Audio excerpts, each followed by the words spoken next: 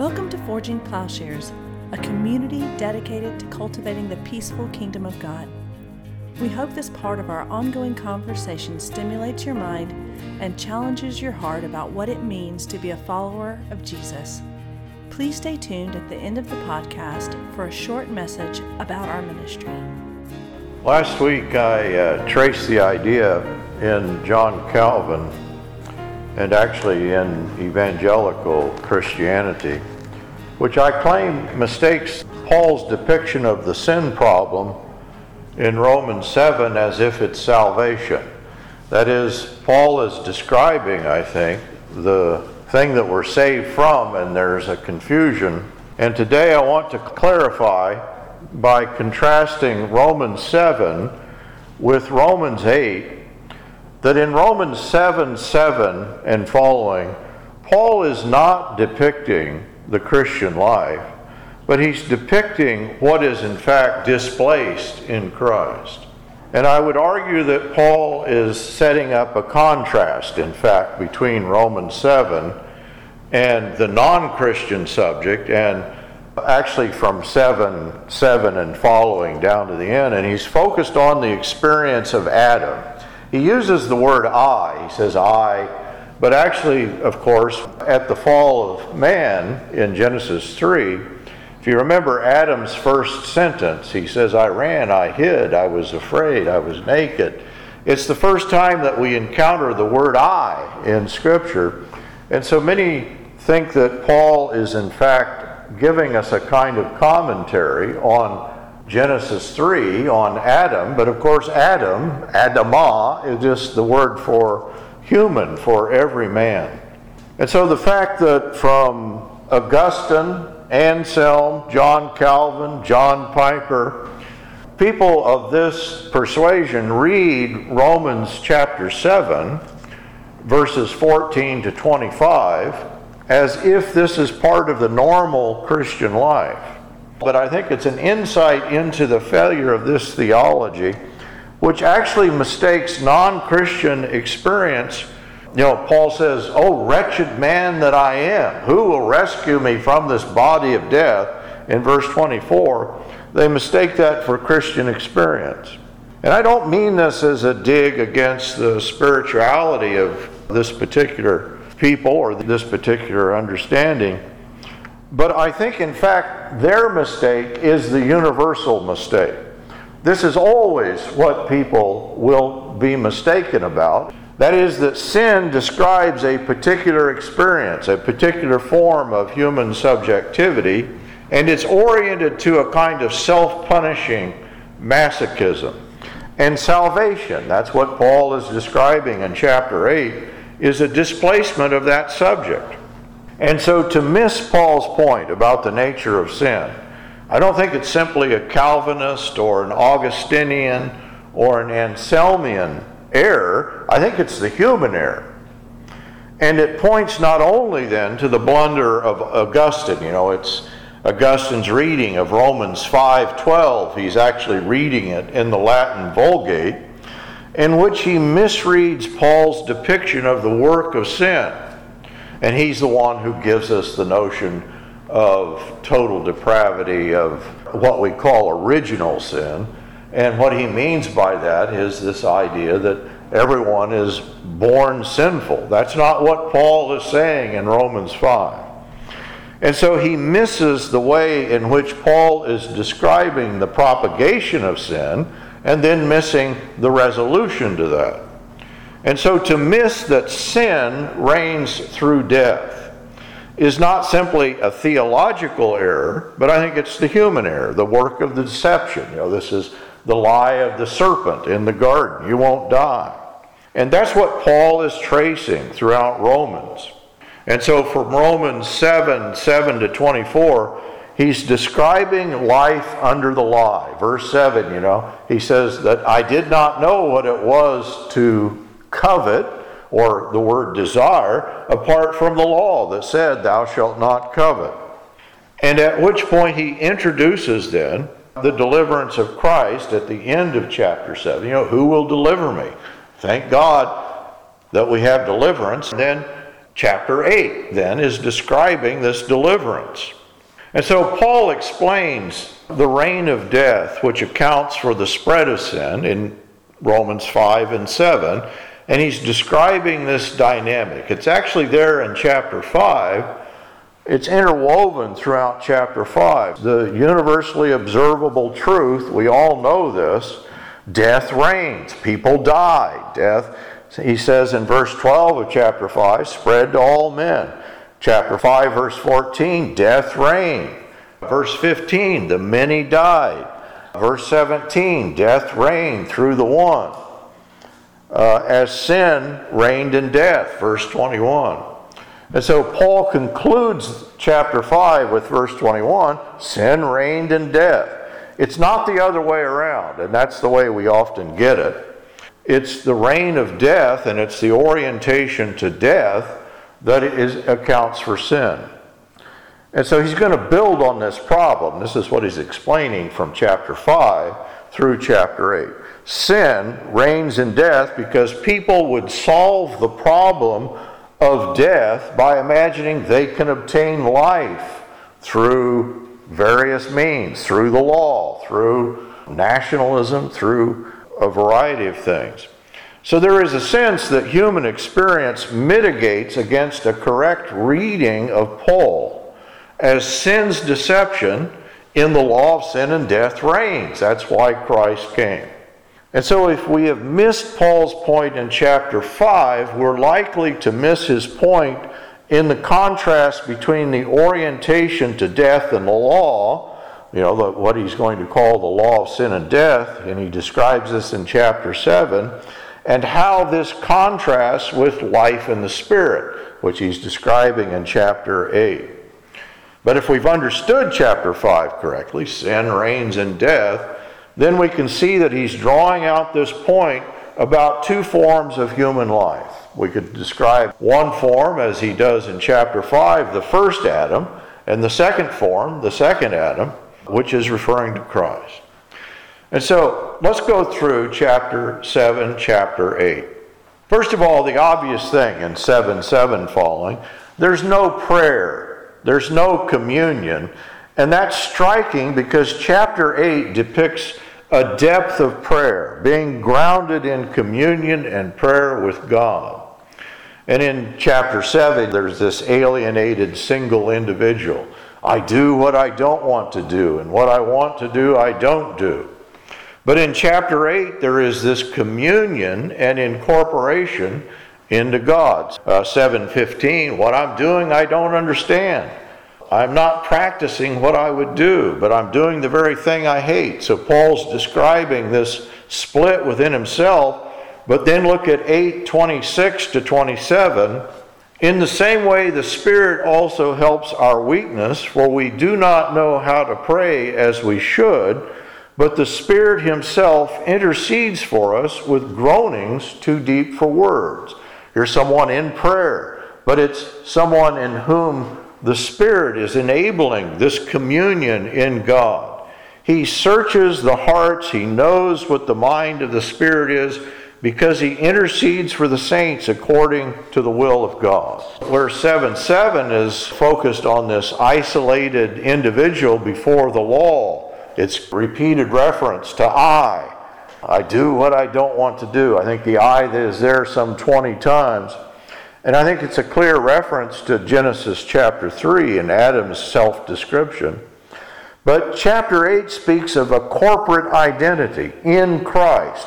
He's going to drop the I. There is no I in chapter 8, but now it's those in Christ Jesus.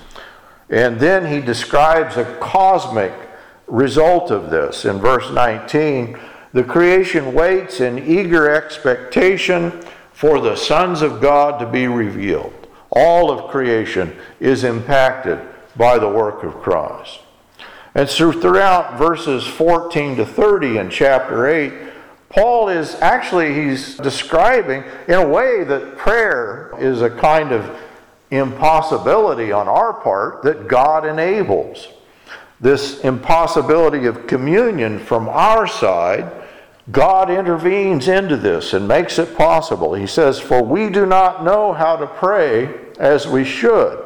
But the Spirit himself intercedes for us with groanings too deep for words.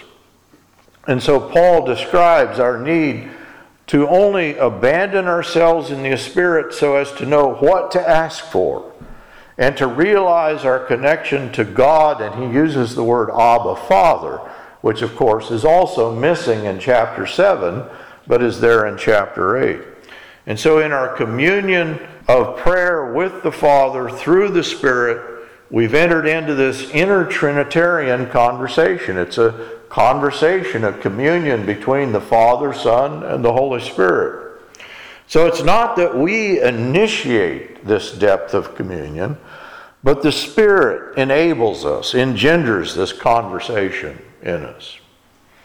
As Sarah Coakley has put it, prayer, in other words, is not a monologue to a distant patriarch, but the joining of a conversation which already destabilizes that sort of idolatrous thought experiment from the outset. To enter into that ongoing divine dialectical conversation in which God the Spirit answers to God, Abba, Father, in a ceaseless circle of gift and response. Who is God? God is communion, communication, and we enter into that communion in prayer. It's what she calls the space of Jesus, because actually we occupy the place of the Son in our experience of the Father and the Spirit. The second thing that we see, that there's no prayer in 7, there's a depth of prayer and communion in 8. The second thing is that 7 is describing death. Who will rescue me from this body of death? He's talked in 6 about the body of death, and then in 7 about the body of sin. But then there's no Holy Spirit in chapter 7 and following. But then in chapter 8, the Spirit is mentioned some 19 times, the Holy Spirit, and it's the main subject of each section in chapter 8. And so we're chapter 7 focused on describing, I believe, the dynamics of the body of death, this agonistic struggle in which I do what I don't want to do. Chapter 8 describes each of the Pauline categories constituting the subject. That is, I think 7, the subject there, is undone in 8. But now, instead of this struggle, this antagonism toward God, toward the self, he says that in verse 6 of chapter 8 that we have peace. We have peace with God, we have peace within ourselves. And so the key contrast is that between, I think he's really describing a kind of death struggle in chapter 7, and then in chapter 8, new life in the Spirit. And that's the way he describes the Spirit. The Spirit in verse 2 is equated with life. Paul's question, in 7:24, who will rescue me from this body of death? Well, it's answered there in 8:2. He says, for the law of the Spirit of life in Christ Jesus has set you free from the law of sin and death. He's just described the law of sin and death. He's saying now we've been set free from that. The fear and slavery under the law of sin and death, with its work through deceptive desire. He says that sin deceived me in regard to the law, the command, thou shalt not covet. That it aroused desire. It became another law, he says. But this law is now voided. The third thing is that all of chapter 7, he's describing the eye, but he's talking about a visual kind of imagery. And then in chapter 8, he's going to describe hope. And hope, he's going to say, is by definition that which is not seen. And so Paul's depiction of desire, this is, I think, again, going back to Genesis 3, that she saw the fruit. She saw that it was desirable for eating. Actually, John will describe this sin as the lust of the eyes. And in chapter 7, Paul uses verse 23. He talks about a kind of law of sight, that I saw this. As Adam is connected, to the rise of shame, that they suddenly see themselves. They're naked. We're ashamed. We're afraid.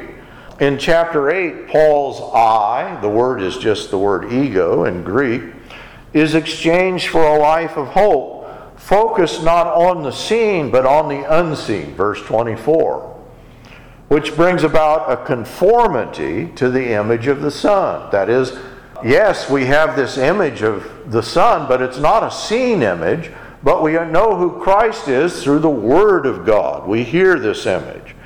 Christ is not an object for the eyes, but is actually the subject position here.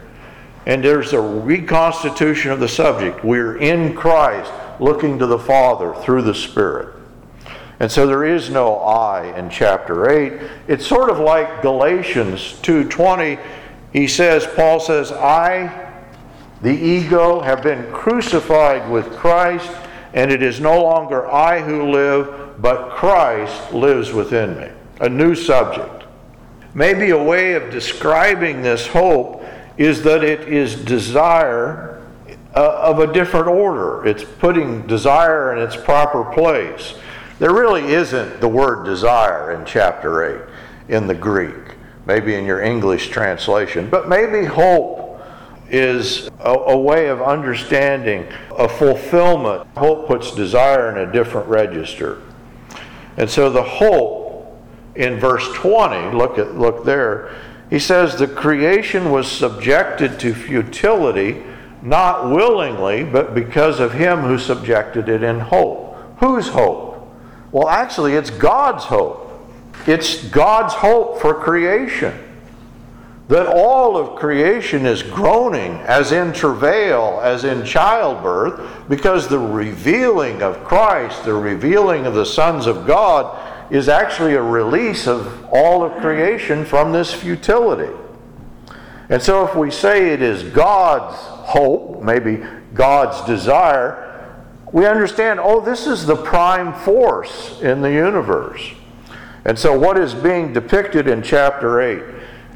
The love of God, the hope of God, the movement of God beyond himself to reach out to all of creation and to bring it to himself. I believe this is simply a picture of God's love, which maybe human desire, that's what it's for. And in this sense, hope is more fundamental than human desire. It's being incorporated into who God is, and it holds out the fulfillment, I believe, of the true desire. And so it's through lifting up human desire in divine hope or desire that hope, I think it puts our desires in their proper place. And so clearly what Paul is describing is not simply, we need to get our doctrine of God correct. Certainly we need that, but that we recognize participation in God is the reality of our lives. God's life is one we are to inhabit and live in. And maybe, we already do, and we need to affirm this and realize it. The other thing is that in both chapter 7 and chapter 8, there's suffering. But they're two very different kinds of suffering. Paul describes the idea of a struggle. He says, who will rescue me from this body of death? He's describing a deadly suffering from within, that maybe apart from Christ is incurable. But then in chapter 8, he also describes suffering, but it's a very different kind. It's not like in the Christian life you escape suffering, but it becomes a very different thing. That it's the source of the suffering is no longer within, but it's a sharing in the suffering of Christ in verse 17, which marks out that we are co-heirs. If you suffer with him, then you will share in his glory. And so the work of the law of sin and death, this agonistic struggle, this body of death, is displaced. And it's displaced by life in the Spirit.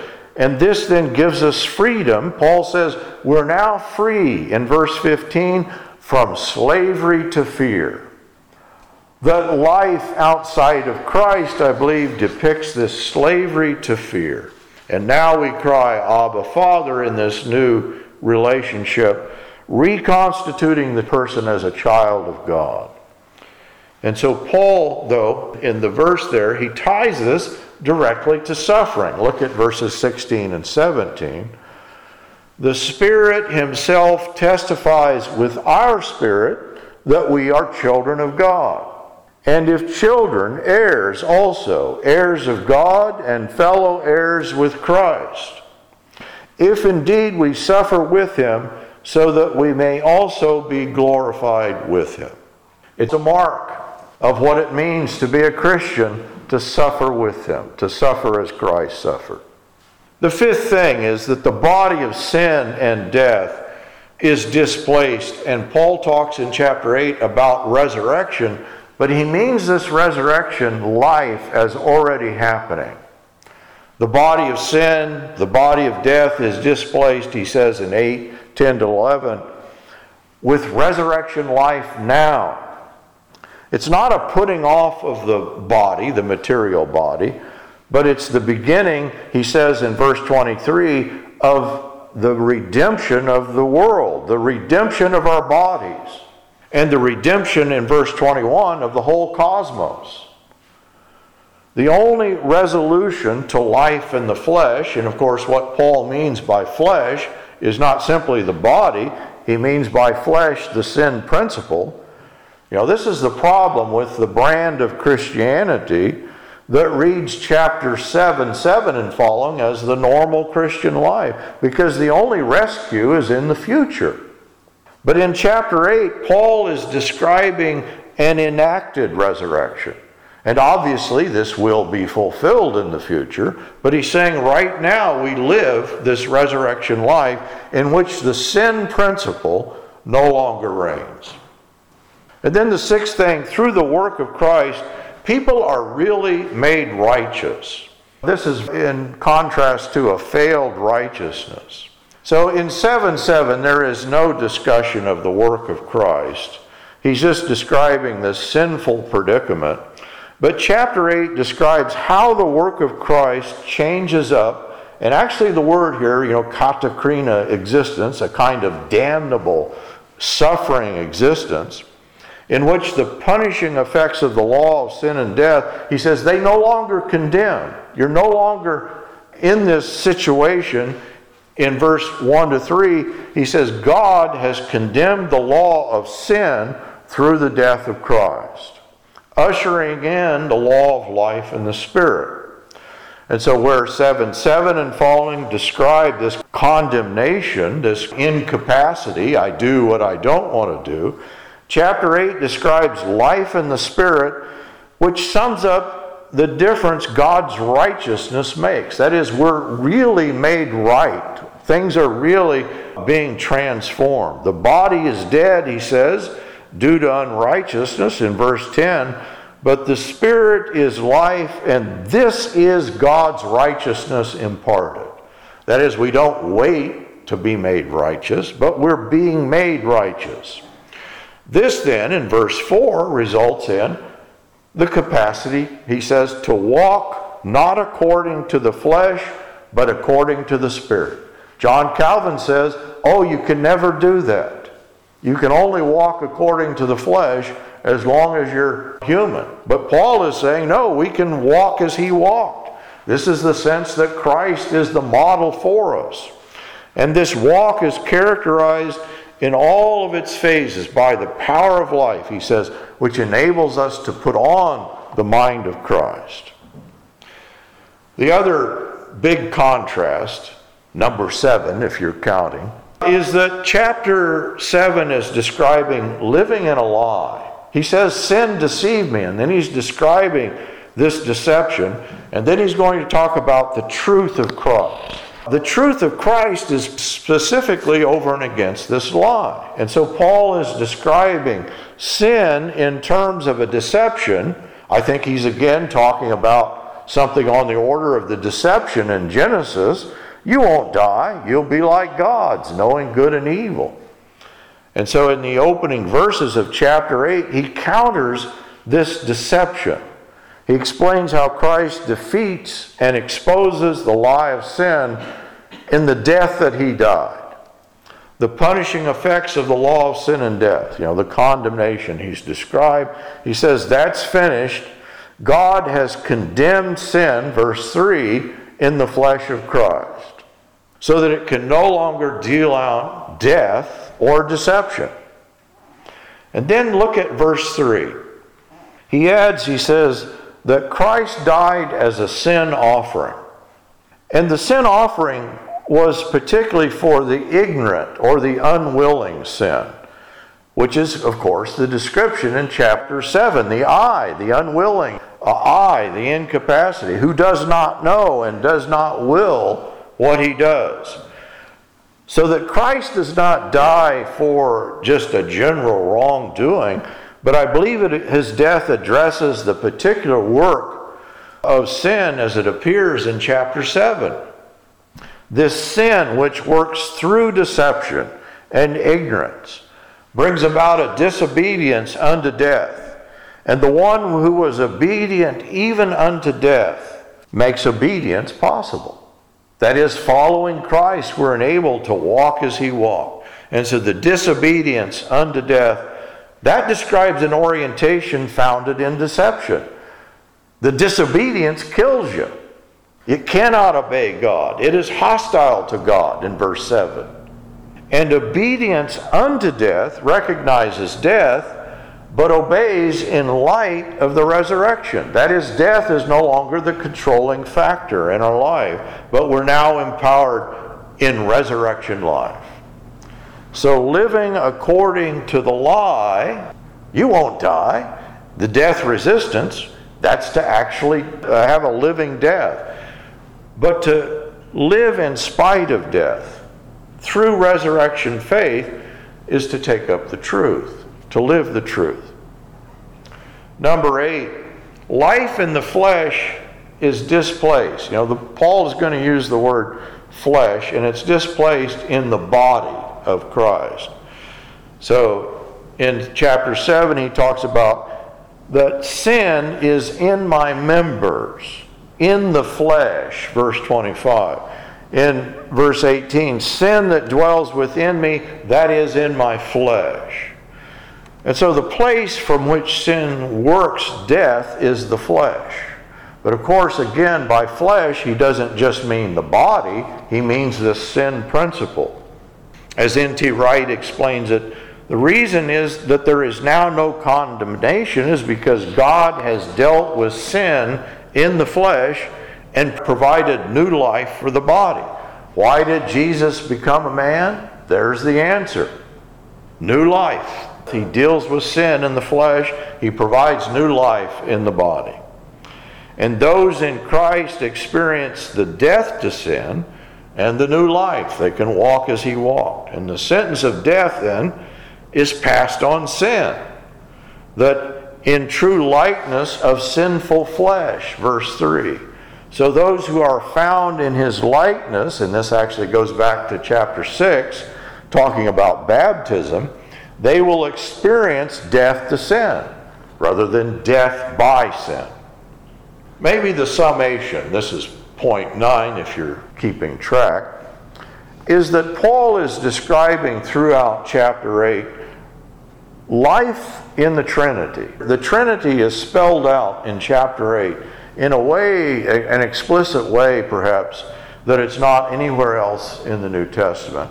And of course, this stands in contrast to that isolated I in chapter 7. And so he talks about life in the Spirit. The death of I that divides and alienates is now displaced by this Spirit communion founded in verse 8 by the Father, who sent his Son, who leads by the Spirit, verse 14. And so the Father is the agent in verse 20 who subjected creation in hope, who makes all things work according to good for those who love him, verse 28. Who has foreknown and predestined those whom he has called. This is the work of the Father. And these he has justified and glorified. Verse 31.